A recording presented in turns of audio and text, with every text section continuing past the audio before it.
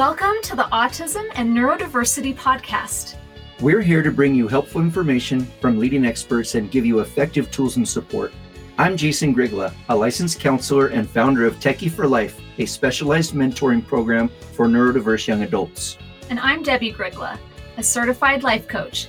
And maybe most importantly, we're also parents to our own atypical young adults. Friends, hello, welcome. I'm so glad you're here. Today, I want to dive into rigidity. So many of our neurodiverse kiddos, especially autistic kids, teens, and young adults, are rigid thinkers, or they have areas that they get stuck and inflexible in. It can be challenging and pretty frustrating as a parent or a mentor to bump up against that rigidity and not be able to influence or get through to our kids, especially on things that they're struggling with or they're blocked on. Rigidity becomes a real issue because it blocks learning and growth and development, and it makes it hard for them to work together and get along with others, and can be just a big contributor to dysfunction overall. In psychology, rigidity or mental rigidity refers to an obstinate inability to yield or a refusal to appreciate another person's viewpoint or emotions, and it's characterized by a lack of empathy.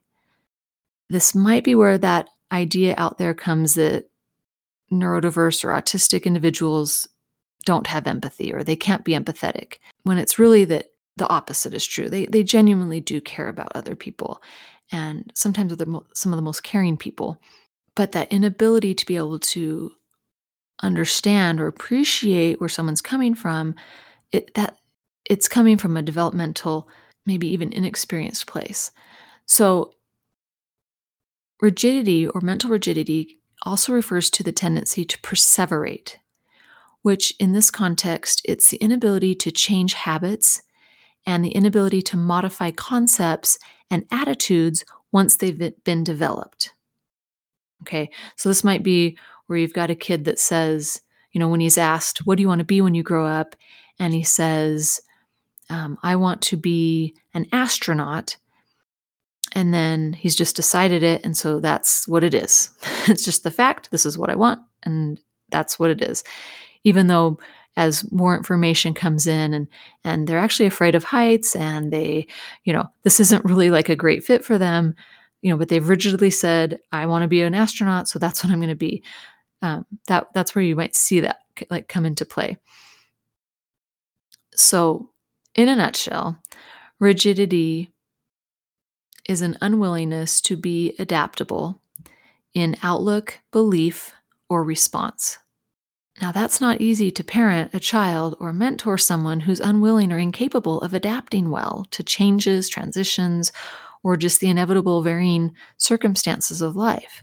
So, what do you do when you have a neurodiverse kid, teen, or young adult that gets so rigid sometimes, or a lot of the time? It helps to understand this better if we look at the brain and the brain processes and consider development. So, rigidity is often an indicator of a fight, flight, freeze, limbic system response state, like the brain trying to keep you from dying state. And when someone is being rigid, it can be a sign that limbic system is triggered and that it's running the show. When you have rigid thinking, you often see it shows up as kind of that black and white thinking, all or nothing type thinking. And the reason for that, I think, is it makes sense to the brain. It's kind of an immature way to interpret the world that feels more simple and safe, more concrete and tangible. The brain can grasp onto it's right or it's wrong. And that feels very safe and clear and concise and fits into a box, right? As we mature and develop, From experience, we come to understand that life is a rich array of colors. It's full of gray areas and nuance. And gray and nuance are much deeper, more mature concepts. Understanding that two opposing things can both be true at the same time takes development and maturity and experience to get. For example, going from thinking people are either good or bad to realizing that we all have what might be judged as good and bad at the same time. I am a capable, loving, nurturing, amazing mom. And at the same time, I am a hot mess. I make mistakes. I fail all the time. I screw up because I'm human. Both are true, and everything in between amazing and a hot mess are there. I'm not just one or the other, but everything in between. Sometimes I'm super amazing. Sometimes I'm super not amazing. Okay. So gray areas and nuance to the brain feel unknown. They feel unclear, confusing, hard to pin down. They seem illogical. It's slippery. Okay. It's gray and nuance can feel downright scary to our brains. Our brains really love things when it's right and wrong, good, bad, all, nothing, nice and clear and neat and tidy. Okay. So, and one of the reasons for this also is that our brains have confirmation bias programming running in the background. So, confirmation bias is where our brains want to confirm our thoughts, confirm our beliefs to us. And the reason for this is an evolutionary process that's kept us alive. So, our brains love to be right because when you're right, then you're more likely to stay alive. Okay. And when we're right, we get to feel affirmed and confident and smart and righteous and safe. Okay. But when we're wrong, it could mean death if you're wrong. And our brain would have failed at its job of keeping us alive. So our brains hate to be wrong. And when we are wrong, it just feels shameful and scary and stupid. We feel like we think we're stupid and it's embarrassing. It feels very unsafe to the brain to be wrong. So extremes in thinking or rigidly holding on to set thinking kind of gives us this understandable yet false impression of safety and protection against being proven wrong or having to experience uncomfortable emotions like shame. Rigidity and extremes in thinking or having to always be right and safe don't serve us well when it blocks us from seeing and learning from nuance, learning from mistakes, receiving feedback, opening up to new ideas or things that might be really helpful, being able to see both sides and angles to something. So you can see why, and just understand that when there's rigid thinking popping up, that black and white, all or nothing kind of thinking, it's the brain's attempt at making sense of the world and wanting to be safe, wanting to be right. This is how the brain works. And it takes development to move past that. So what do you do when you are parenting someone that is stuck in rigid thinking? Okay, because it can really be challenging when you're trying to help them, you're trying to teach them and show them, but they won't bend, they won't open up, they won't try new things. What do you do? I encourage you to try what I do, and this is what I recommend, is you do what I like to call the okay test. Am I okay? Are they okay? Am I feeling safe, secure, and confident? And are they feeling safe and secure? This is so important to understand. You both need to be in that okay space to get anywhere. If either of you are in that limbic lower brain, fight, flight, freeze, protective, I'm going to die space, not much learning or discussion can occur. You want to get to an okay space before you try to engage and explore areas of rigidity.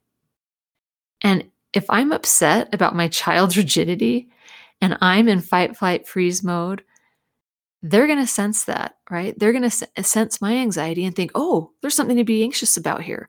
I need to protect myself from this. And then they're going to go into fight, flight, freeze mode with me. It's so important to understand that when you approach as a parent or mentor with emotions like worry and frustration, annoyance, or anger, it's a high probability of setting off their limbic fight mode, fight, fight, freeze response.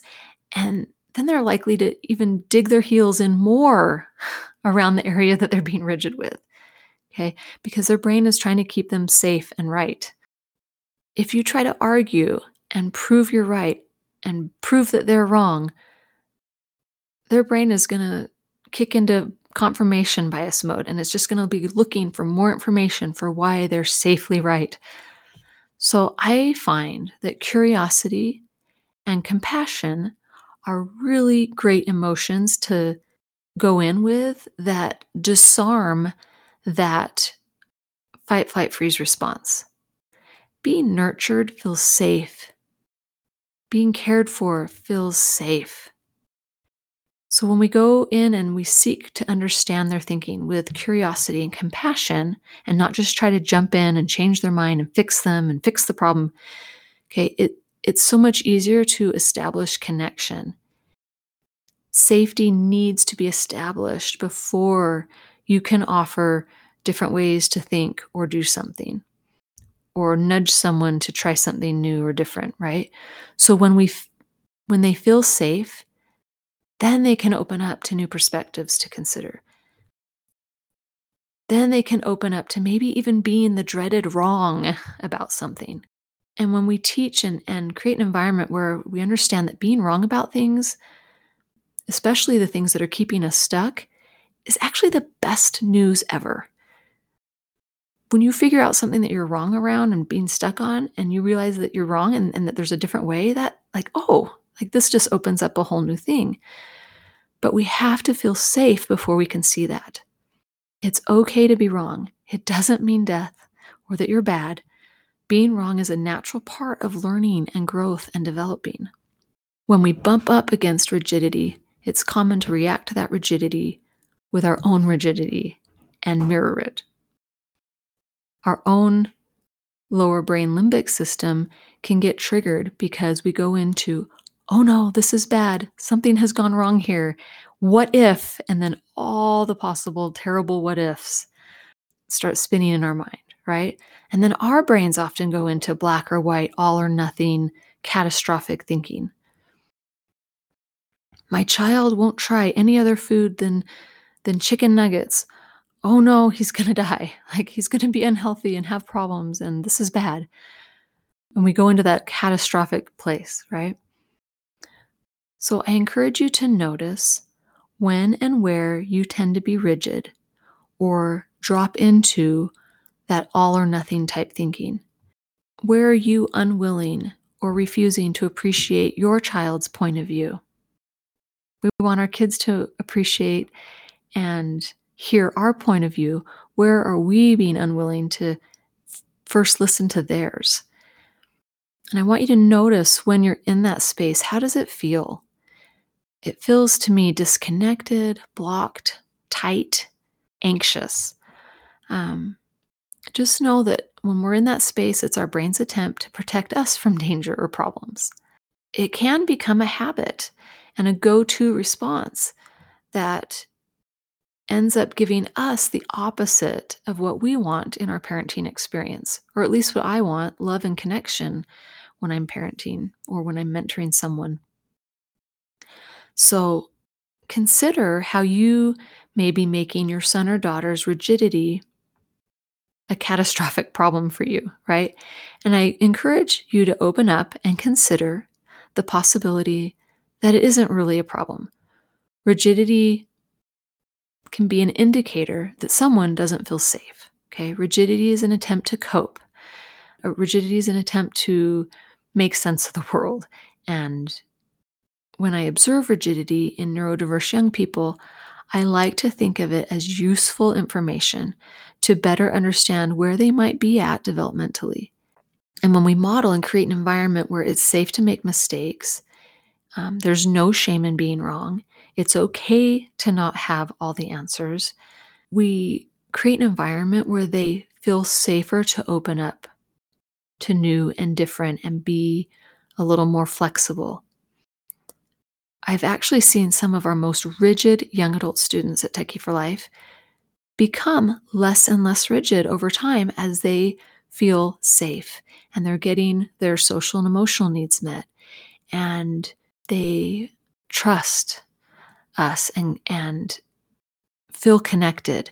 They feel safe to open up and consider and try and look at things from a new perspective. So I hope this helps you have a little more compassion for those moments when our kiddos are being rigid and know that this really is this response of trying to stay safe and be okay in the world. And if you remember to do that okay test, am I okay?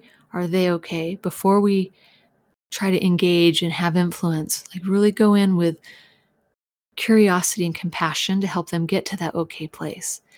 Over time, you're going to be able to help them feel safe to see the gray areas and explore the gray areas and explore new things and try and see and experience new and different, which can feel scary. And then at the same time, if we're willing to look at where we're being rigid, we're going to be much better at being able to mentor and help them when they're rigid. So I hope this was helpful today, and I hope this gives you some understanding of where rigidity might be coming from. And it is something that we can work through and make progress around. That's what I have for you today on rigidity. And I hope you have an amazing week and take care. Thanks for joining us on this episode of Autism and Neurodiversity with Jason and Debbie. If you want to learn more about our work, come visit us at jasondebbie.com. That's JASONDEBBIE.com.